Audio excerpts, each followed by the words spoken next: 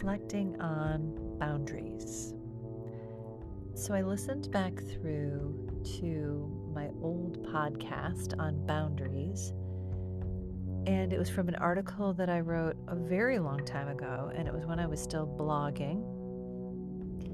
And I talk a lot about being vulnerable. That was at the time when we would be writing things on our blog that were extremely vulnerable, and there would be people out there. It was the very start of social media when people out there thought it would be okay to write comments and tell you either how to fix your blog, giving advice to how you should live your life, giving advice from their perspective on who you are and how you should be doing things. And it was a real awakening, eye-opening time period for me, because I was putting things out there onto my blog that were very personal and hadn't quite learned yet what to put out into the internet world and what to keep back.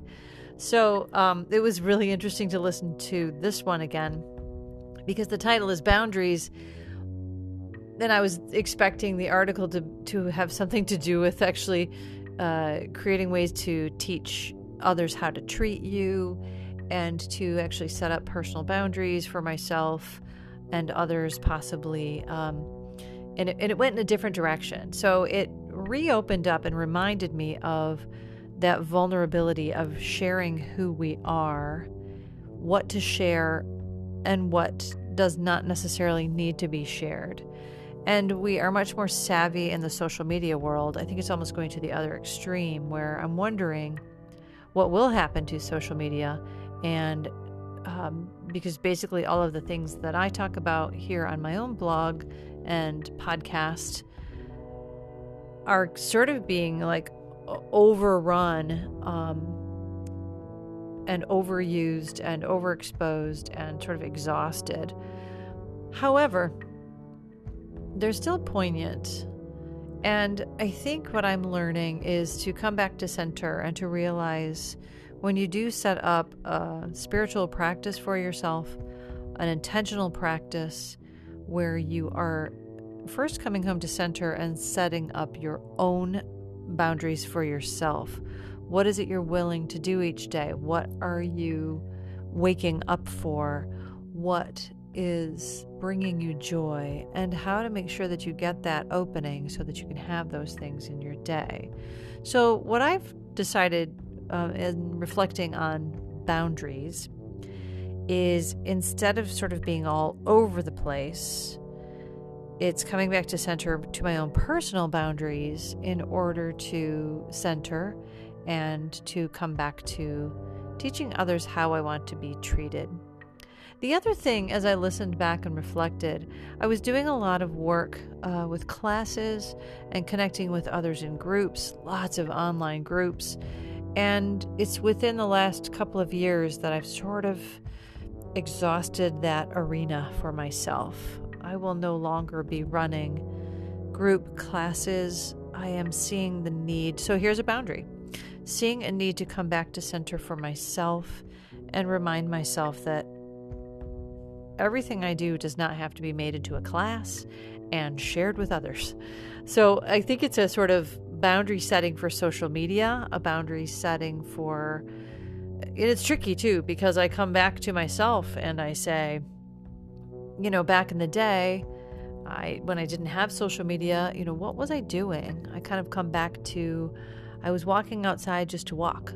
I was looking at things out in nature just to look at things out in nature. And I'm also watching that idea of every single thing I see, I want to, put it into a post and talk about it and write about it and do something with it. And I'm seeing that that's been exhausting me. So that's another boundary I'm setting in place. Stepping back from social media in all of its forms, stepping back from teaching classes, stepping back into a personal practice. So setting up boundaries in order to be personally vulnerable and connect in with myself.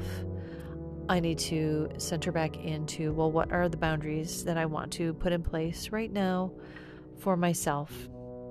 The 4 agreements always comes into play, being impeccable with my word. And also the other one that comes up with that is not taking anything personally. Those two are big truths for me.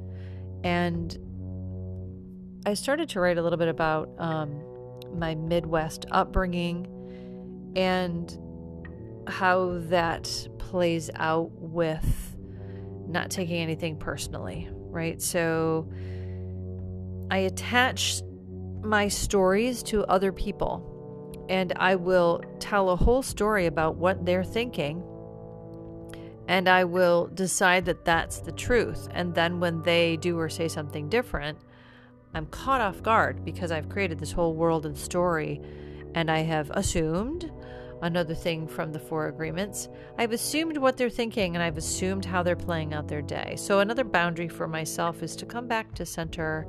When I start to see that I'm attaching my stories, they won't like me if I don't do this, so I better do it that way. I'm thinking they're thinking this. And it just sort of spins into this whole world that doesn't exist for the other person, but it exists for me, and I create sort of exhausting energy flow for myself. So taking the time to notice when I'm attaching my story onto someone else. The other piece of that is attaching old stories to whatever's happening now here in the new. And that starts to erode my own personal boundaries. So listening is something that I want to be putting in the forefront. Listening to myself, listening to my body, listening to what it is I need, and taking the action steps to do that. And sometimes with saying action steps, action can be rest. And that's another thing that's getting promoted out there on social media, but I don't believe it's being practiced. Some people are, of course, always. But those are the people who have a practice and who've always been doing it. They have a program and they set it forward and keep the pace with that. But for the most part, most of us are throwing the word rest around and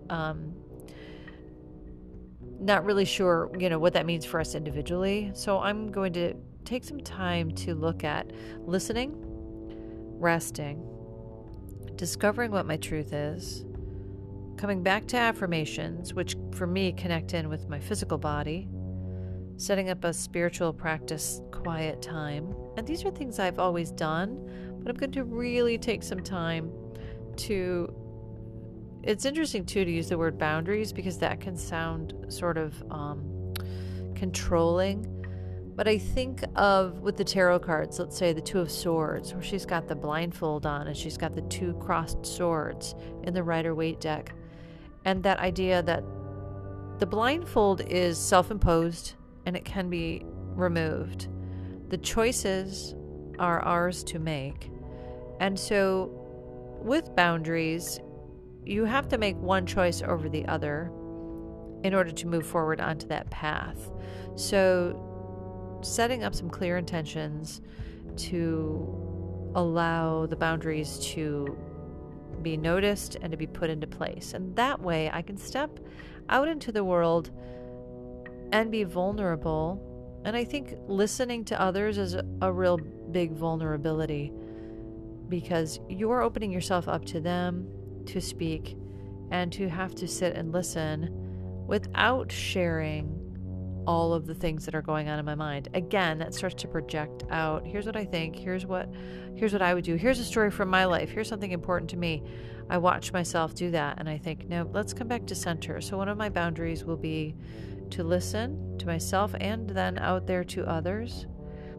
Physically, to get out and walk more. I am noticing that is something that's missing from my life. I am getting out and walking, but it's not as often as I would like it to be. So connecting back in with that and back to affirmations, putting words to feelings and connections and deciding, what's going to lead me forward. If my back is hurting, if my shoulder hurts, if there's something going on, I was thinking back about, the pain body and how to listen to that and to speak the affirmations to calm that sort of erratic energy. So this is a time, and it's interesting too, because it is now springtime here in the Midwest, in the United States and the Western Hemisphere. And I'm finding spring to probably be one of the most violent seasons. I don't know how you feel about it. It's beautiful, but right here in Michigan where I live, it's cold still. The birds are out early, which can be beautiful, but then as I listen to them, I'm like, they're setting up their boundaries. They are setting up their territories, and they are no nonsense. When they're fighting out there at the feeder, or they're flying into the windows, or they're screaming at each other we think this bird song is sort of this beautiful thing, but as I listen, there's a real agitation underneath it because they are setting their boundaries. So again, coming back to my own self and boundaries and realizing that there's a real agitated push to set up the boundaries so that I can get the rest that I need. And even though it's an exciting time to step out and grow because it's spring, it's also a really good time to take note and check in, because I have not been doing the exercise that I normally do over the winter months. So being gentle and mindful with taking care of my body, which means I have to be very vigilant and say to others, that sounds great, but I need to step back. I need to step back, and I need to really listen to my body and myself. So this has been an interesting ride because I really enjoy going back and reflecting on what I was thinking at one point in my life and what words I chose to describe that. And now I'm in a very different place, but I'm still bringing myself, here with me, and finding that continuation of the practicing, centering, having a quiet morning ritual, setting up boundaries, deciding what those boundaries are, and then stepping those out into the world a little bit to see, how do they hold up? What is my truth? And am I showing others how I wish to be treated? So that's where I am right now. And thank you for listening along. If you have listened this far, I appreciate it. I would love to hear from you. And if you want to continue listening, I will put up the Old Boundary podcast that I put up a few years back based on a blog post from years ago, probably 15 years ago. It's one of the oldies but goodies. So if you want to continue to listen, feel free, and happy spring, and let's move into creating boundaries for our personal lives.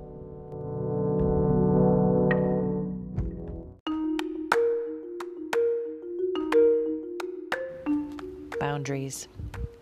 I seem to come back time and time again to this thought. How much do I share? In this world of sharing so much, I wonder what is worth sharing and what is better left private. Each time I share the gifts of writing, listening, or creating, I notice the vulnerability that accompanies them, an uncomfortable feeling at the back of my mind that says, what if you're judged or criticized? What will you do if you're confronted? When we share any part of ourselves, it becomes open for criticism and judgment. I still struggle with this. I am sharing my gifts, right? But not everyone appreciates the heartfelt wonder and expression that goes into that sharing. Others live in their own world of understanding and may see their comments and judgments as helpful. At times, I may share something and receive feedback. I do not necessarily want this feedback, but there it is, at my feet, waiting for a return response. What do I do with this? I thought sharing my thoughts and ideas was a gift, like a little child sharing her heart or her story. Do we judge the gifts that others give us? Well, if I really think about it, yes, we do. When we give, we will also receive, and sometimes I just want to give and leave it at that. So what to do with this dilemma? I recently spoke with a friend of mine who wondered if my blog might be too open. Perhaps I'm showing too much of myself, being too vulnerable, and not able to handle the criticism or even the gentle enthusiasm from a reader. I need to think about the boundaries I set in all that I do. I agree with this to some extent. However, what I share is a part of me, and I hope others will see in themselves, and then we will form a connection. We're all working toward learning that we're all on the same path together and we're not alone.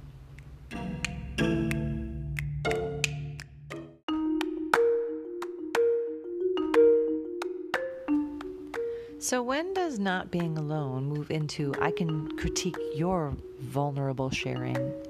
This leads me back to my need to do what my friend suggested and create some boundaries. I need to teach others the way I wish to be treated. How do I do this, though, without shutting out the vulnerable bits? So I need a boundary in place. Here are some things that I've done recently. Very small, but important. 1. Be intentional with my words. Also be impeccable with my words, pulling from the 4 agreements. Always take some time to sit, think, realize, go into my gut. Is this something that I want to share, and will I be able to support it? Is it my truth? 2. Prepare comments to any possible argument or enthusiasm someone might voice. So always be prepared. If I'm going to put something out there, if I'm going to share something, I need to be able to stand behind it and be able to support what it is I'm saying. Again, back to knowing what my truth is. 3. Keep in the vulnerability to the point where I would be able to share my point of view if questioned. So, knowing I'm putting something out there and becoming vulnerable, not taking it personally, taking a step back and realizing that not everybody will agree with what I say, and allowing them to have their thoughts and expressions and be able to just say, thank you for that. Sort of like when you're meditating and the thoughts flow through and you just sort of let them flow through like a cloud. Same thing.